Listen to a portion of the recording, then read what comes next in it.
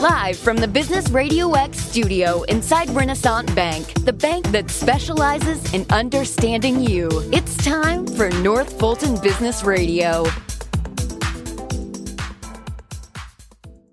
And hello again, everyone. Welcome to another edition of North Fulton Business Radio. I'm John Ray, and folks, we are broadcasting from inside Renaissance Bank in beautiful Alpharetta. And if you're looking for a bank that's big enough to handle all your needs as a small business, they're small enough to do it in a personal way, but they've got a rock-solid balance sheet, they're safe and sound, that combination exists at Renaissance Bank. At least that's what I've found for me and the clients I work with. So if that's what you're looking for, you need a different banking experience than what you currently, I was going to say enjoy, but don't enjoy. Go to renaissancebank.com, find one of their local offices, and be in touch. And I think you'll be glad you did. Renaissance Bank, understanding you, member FDIC. And now I want to welcome Richard Morgan. Richard is partner with Morgan DiSalvo. Richard, welcome. Thank you. Yeah, thanks for being here. Let's talk a little bit about you and your work. How are you serving folks at Morgan DiSalvo? Thank you. It's Richard Morgan DiSalvo. We have an estate planning boutique firm, lawyers that assist individuals and families with dealing with incapacity and eventual death and passing their assets and controlling their affairs when they can no longer do it. Got it. Let's define. Everyone, I think, assumes they know what estate planning is. Let's clear that up. How should people look at and define estate planning? Estate planning, I always give my clients a 1-minute review. So right now you control all aspects of your life, financial, healthcare, do whatever you want. Don't break the law. Don't hurt anyone. You're free. But what if you cannot do it? Incapacity and death. There is a state law, court-based system that deals with all that stuff. It's not very pleasant. It's not something you'd like to do if you had a choice, but the state law allows us to essentially privatize that entire system, almost the entire system. So you get to decide who's in charge and what's going to happen. That ends up with a series of legal documents. There's 2 agency documents, which are a power of attorney. Those are financial assets. You appoint an agent to assist you. There's one for healthcare or body decisions. That's called an advance directive for healthcare. And then you have a primary estate plan document, which is either a will or something called a revocable living trust. If you have a revocable living trust, you still need a will, but it's a small little will. We call it portable will. It just is a little coordinating document that says take all the assets that go to my probate estate and put them into my trust because that's the main doc. So power of attorney, healthcare directive, will, and you may or may not have a revocable living trust. Mm-hmm. Got it. What's the biggest misconception people have about estate planning? Great question. I would say that probably the biggest misconception is it's a product. It's standardized. It's simple. So I can get it done cheaply or online or whatever, which is fine. And you can do it if you want. We're happy for anyone to do whatever they want. But at least estate planning done well, thought out. You actually want it to work. You want it to work well. You want the people that you really want in charge to do it. You don't want anyone to fight. You want low cost, low hassle. You need to have someone think through it and assist you thinking through it and getting it done properly. And for that, you need an estate planner to help you get it done. Yeah. I would think you lose out a lot on the degree you can have flexibility in a document that tries to anticipate everything that can happen in the future, which is hard, right? And which is correct. Which is where your talents really come in, right? It is trying to think through all the possibilities. That's correct. So one of the things that's kind of funny in a client meeting or potential client meeting is I ask lots of questions. They're like, well, I never thought about that. I said, well, our job as estate planners is to think about all the what ifs. What if this happens? What if that happens? What if something else happens? Usually individuals only think about what is obvious and right in front of their face. We think about that and about 20 other things that may happen down the road. Mm-hmm. And which is why you want somebody that's got the experience you have. You've been at it for how long now, Richard? Since 1987. Wow. Long time. Wow. I'm just curious as an aside, why you went through law school. You went through had a lot of different options as to what part of the law you would focus on. Why estate planning? It's good, great question. So I basically grew up. My father in a furniture store. My grandfather owned a little clothing store. If there had been an entrepreneurial major in college, that's what I would have done. There wasn't one back when I went to school. So I was a general business major. I didn't want to be a doctor. I wanted to be an engineer. So I wanted to be some kind of on the business side. Went to my dad and I said, I'm a junior in college. I'm a general business major. That means you're basically a salesman. I don't want to be a salesman. What are my options in what I should major in? Mm-hmm. He goes, well, if you do accounting and law, you can do anything. The combination is tax. Let me tell you something. If suburban dad gets in trouble with the IRS, they'll pay you their life savings, stay out of jail. I'm like, okay, well, that's what I'll do. Accounting course is my hardest classes by far, not even close, in undergrad. And then in law school was at University of Georgia, undergrad in law. Tax classes were by far my hardest classes in law school. And then I got out. I wanted to do either business, tax, something like that. And then basically became a general tax lawyer. After about 5 years, when I was going to go to a different law firm, ended up going to a tax boutique firm called was Merritt & Tenney, now Merritt & Watson. Mm-hmm. And they specialize in estate planning. That was one of the 3 or 4 things that I did. And so we started doing a lot more of that. And then when I went on my own in 1995, I had a marketing guy, and he said, well, you got to specialize in something. I said, why? I'm good at everything I'm doing. I'm good at fighting with the IRS. I'm good at estate planning. I'm good at business transactions. Why should I give it up? He said, well, if you specialize, then people seek you out and you get really good at it, get really deep on something. So tax controversy, I don't want to litigate. I'm not a court person, but estate planning can do everything. So I ended up just doing the estate planning stuff. And what I realized about estate planning, I kind of fell into it, that I'm really good at it. It's because it's basically problem solving. And the way I figured this out later in life, when my brain works, a lot of things are white and black. I understand there's gray, but I want white and black in my head. And if something doesn't fit my idea of what's right, I get upset about it. And I see this in my son, actually. I get upset about it. I want to fix it. So it's like breathing. So I want to solve problems like breathing. I don't even think about it. I don't have to try. My brain wants to fix stuff. Yeah, I like that. And estate planning presents some pretty significant problems. I mean, for families, and that's something we're going to talk about, just the complexity of families today. And we were, you and I were chatting about this before we came on the air. So let's talk about that complexity and how you untangle some of those issues when it comes to estate planning. Let's talk about specifically what we're talking about there. So today, the topic is going to be on blended families and families without children. So in the estate planning process, let's say someone comes in our office, we take them as they come. We sit down, we have a conversation, say, tell me what's going on. And if it's a husband and wife with children by a prior marriage, so this is a second or third marriage, or they're just a married couple, or could be non-married actually, with no children.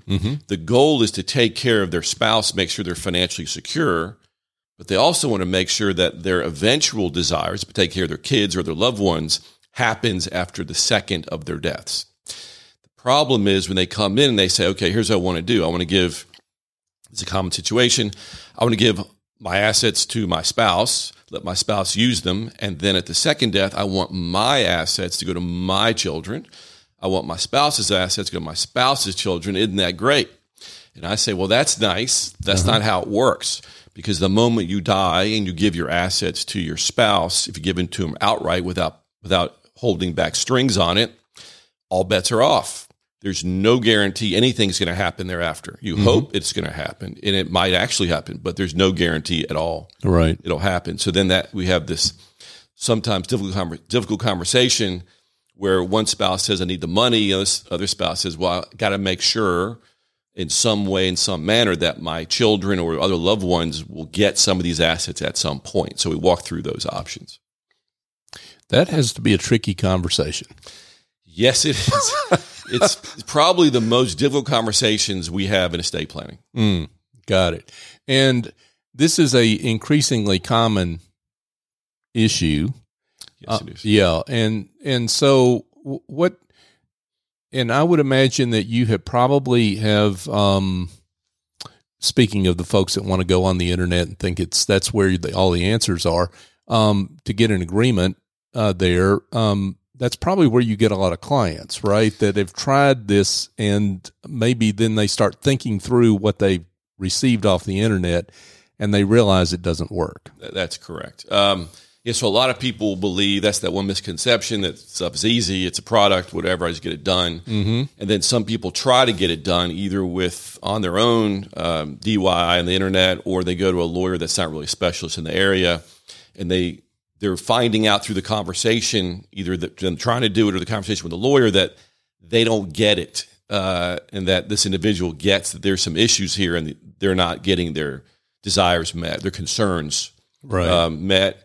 And the reason it's becoming a lot bigger is because just in our society, more people are getting divorced, more people are getting remarried, more people are living together that aren't married, kids by prior marriages. Just a higher percent of society meets that criteria, so they all have the same concern. Yeah, for sure.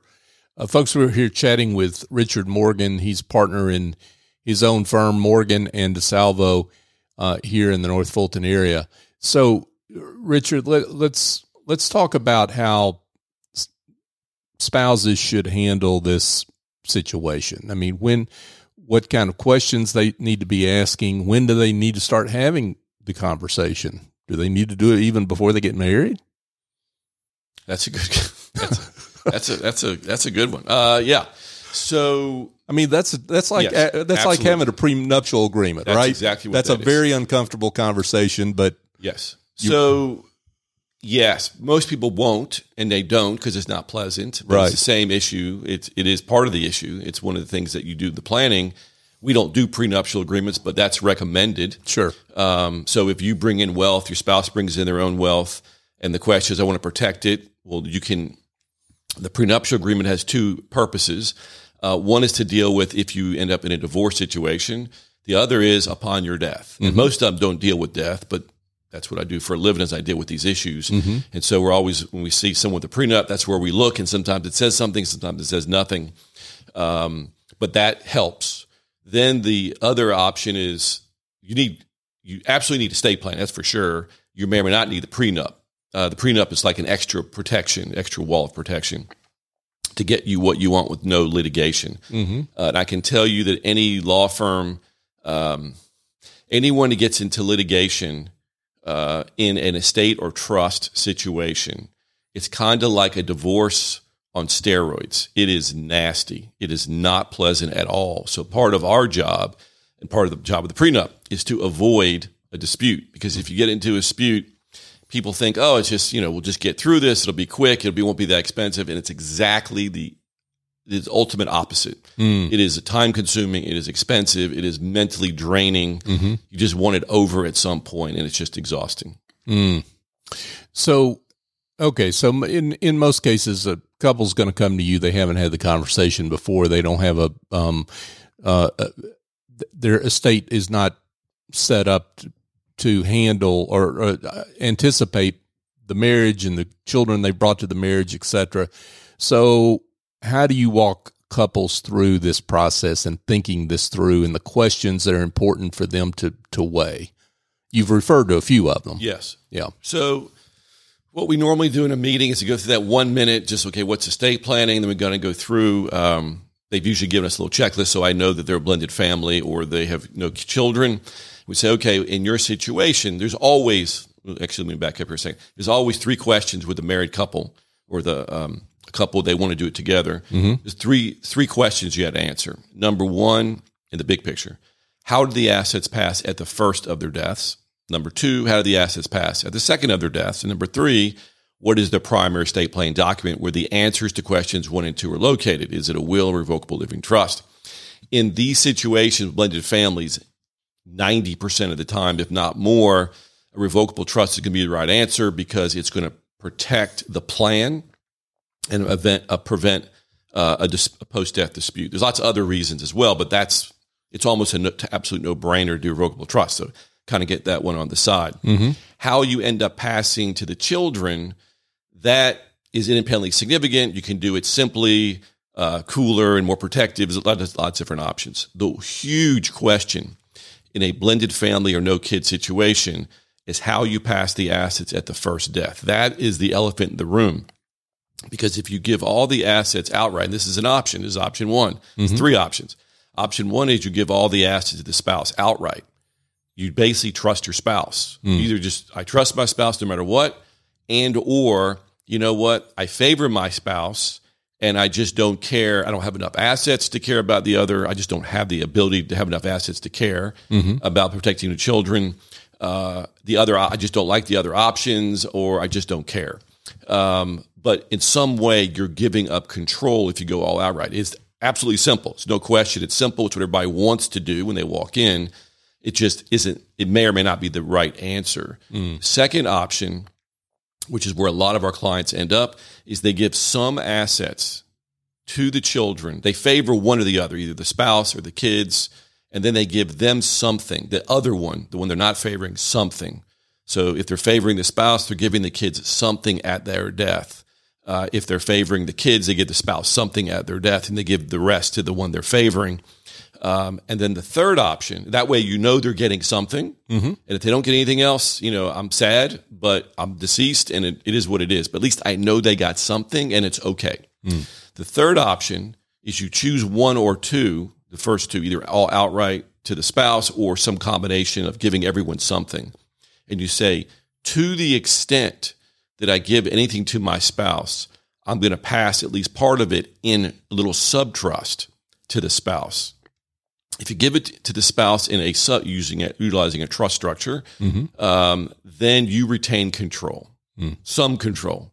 Now, you can have watered down control by having the spouse be in charge as the trustee. So they're in charge and they're the beneficiary. Whatever they don't use, where does the assets go? They go to the kids. Why? Because that's what the trust says happens.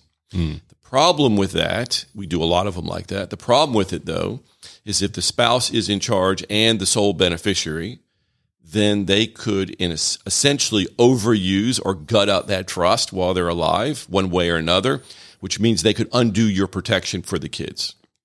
So the one that would be the most guaranteed, most protective, would have assets passed to spouse in trust and not have the spouse be a trustee.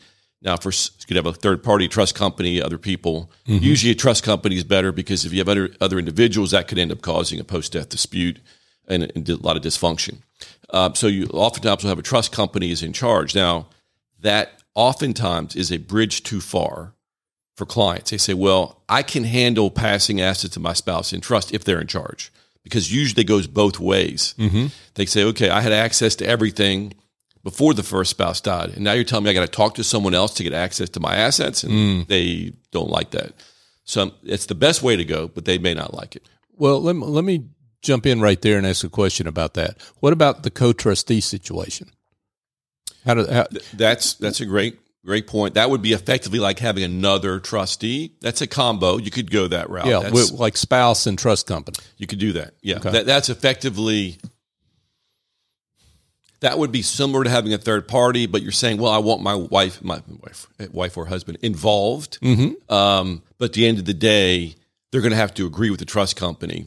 The way we deal with that, you can do co-trustees, but the way we deal with that is the ability for the beneficiary to change from one trust company to another at will, which gets rid of, after you get used to it, it's not stressful anymore, because if one trust company is not acting appropriately, you just change them to another one. But it keeps everyone acting reasonably. As long as everyone's acting reasonably, it's all good. When someone goes off the range and isn't acting reasonably, we have a problem, but it self-corrects if it's flexible enough. Got it. So where do you recommend the use of, I know everybody's situation is different, so let's just put that out there as a blanket statement for this conversation, right? But do you recommend the use of life insurance to help get through some of these issues? That's a great point. So part of the issue, the real primary issue is that the spouses or the non-married couple, whatever, they want to make sure that their mate, their loved one, their spouse, is financially secure when they're gone. They want to make sure they're okay. The kids hopefully making a living, they're going to be okay, and I'd like to benefit them, but I want to make sure that my spouse is not going to live in the street. They're not going to be destitute. They're going to be financially secure. The question becomes, are there enough assets to pass around? So if you go with option number 2 and you say, okay, I'm going to give my kids some now at my death, and I'm going to give my spouse the rest, or vice versa, I want to make sure that's enough. And the spouse may say, that's nice, I get it, but I need all those assets to make sure I'm financially secure. So one way to deal with that is to increase the amount of assets available so that the spouse can get more assets so that everyone can be okay. So you kind of create wealth via life insurance. Yeah. So there's enough to go around. Right. Yeah, that makes perfect sense. So, so you mentioned the will, the revocable living trust, and let's clarify when those two get used and what the primary document needs to be there in this situation. So we used to, as a law practice, I've always been about everything's individualized. There are a lot of people, if you go on the internet, you read a lot about everyone needs a revocable living trust. You got to put all your assets into it or it's worthless. That is totally bogus. Sorry about my language. No. Tell us how you really feel, Richard. But that's what we want right here. So thank you for that. I have a strong opinion about this stuff. I'm very client-centered, and so I want to do what's right for the client. I want to educate the client, let them make a choice. But when anyone says absolute everyone, it just kind of bothers me. Yeah. Because that's not reality. So a will, and we used to be, I would say we were probably 60% wills, 40% revocable trust for our clients probably 5-10 years ago. Right now we're probably 70% revocable trust, 30% wills, and that's probably, life's getting more complicated, people are getting older, just a lot of different things come up, and a lot more people, blended families and the like, and they need these. It's like not even a choice. They need it. Basically, when you have a will-based structure, you're going through probate. And that's not, in Georgia, a huge deal most of the time. Georgia, in a relative basis, is what I refer to as a simple probate state. It doesn't mean it's nothing. I said that to a client one time, and then it was a woman and her niece, and I had told them, like, probate it's simple, relatively, it's not that bad. And so then the aunt dies, the niece comes in and says, well, you said it was easy, so that means we're done? I'm like, you haven't done anything yet.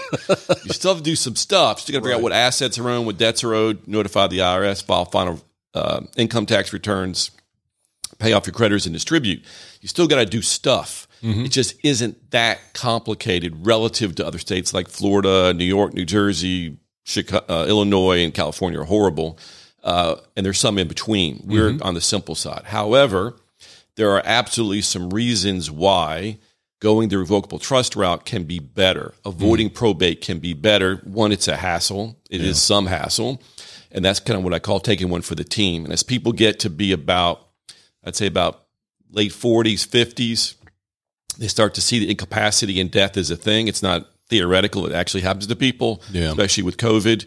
And so going the revocable trust route, it just makes life, it's harder it's a little bit more expensive for the client, a little bit more hassle for the client because of how they own their assets, but it's better and easier on their loved ones. And so people that come to me a lot, they want to do good for their loved ones. They want to make life easier for their loved ones. And so they start to switch over from wills to revocable trust. And with blended families, the reason you want to avoid it is because it is relatively easy. It's relatively easy to start a fight in a probate court, which is where a will is probated. So if someone is disgruntled and doesn't like what's going on, they can start a fight pretty quick and freeze the entire process. Whereas with the revocable trust, if you own your assets right and you avoid probate, they cannot freeze the process. It keeps on a rocking. And the chances of having a post-death dispute with at least a well-done revocable trust is as close to zero as you can get. I've never had it happen. Really? Yeah, it's not. So this is the law school analysis, but I've never had anyone say this was wrong. With the will, you have to prove something was wrong during the signing ceremony. So by 20 minutes, Was there undue influence, duress, forgery? Something was wrong during the signing ceremony. You didn't have the right witnesses, whatever. You didn't do it properly. With the revocable living trust, it's kind of like a living, breathing document. Let's say, so it's with the revocable trust, you have to prove something was wrong from the moment of signing until the moment of death. So let's say there was duress. Someone had a gun to your head and said, sign or I'm going to shoot you. Well, guess what? They left the room. Right. And you could tear it up, sure, but you didn't. So you lived with it, and so if you really didn't like it, you would have changed it. And then we have a provision in Georgia. Georgia absolutely follows them, called an interim clause. Some states follow them, some don't. We have in all of our wills and trusts. Some lawyers don't like that position. I think it's beautiful. That provision basically says there is no fighting.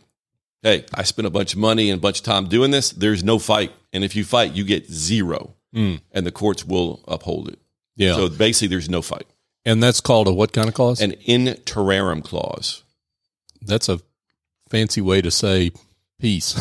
Yes, right. Peace. Yeah, yeah. The risk with that, and hopefully none of these people are listening, the risk with that is a bad actor understands that, uses undue influence, duress, whatever it is, puts it in a will, gets it all done, puts it in front of someone who is not all there, not all mentally competent, has them sign, doesn't know what they're signing, and to protect themselves, the bad actor.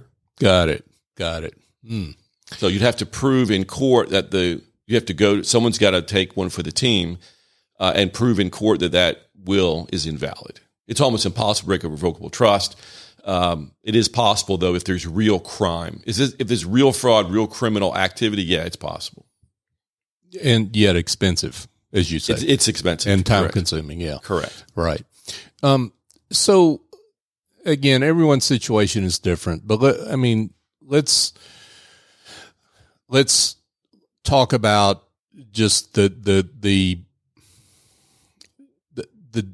different steps. And maybe you think you've covered this adequately. If you have, that's great. But just the steps of making sure that your spouse is taken care of versus not only your children, but sometimes spouses' children too, right? So, right. So let's just talk about the steps that people need to walk through to make sure that their wishes are fulfilled. So again, there's these three big questions they have to answer. Yep. Two of them are more normal. The second and third. Second being, well, how do we pass the assets to the kids or whoever's going to get it the second death? There's multiple ways to do that. Outright, just give it to them. Simple, short-term trust if they're young. It's only in trust until they're old enough, and then it turns over to the kids if they're old enough. That's only if people die, the clients die prematurely, and there's kids under a certain age, 25, 30, whatever the ages they pick. The third option is what we call long-term trust, where each child share is in trust for life. We do a ton of this. And the reason you give each child their own little sub-trust, and they can make, when their child's old enough, you can make their child their own trustee of their own trust. So basically they're in charge. They're the beneficiary. They're the one benefiting. They're in control. There's no one looking over their shoulder but them.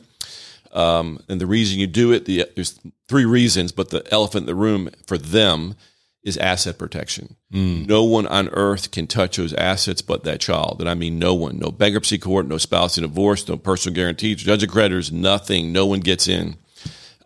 We've had, I think, 6 lawyers contact us when someone came to them and gave them a cock and bull story about something horrible happening and fraud and all kind of stuff about these trusts, and they got to break them.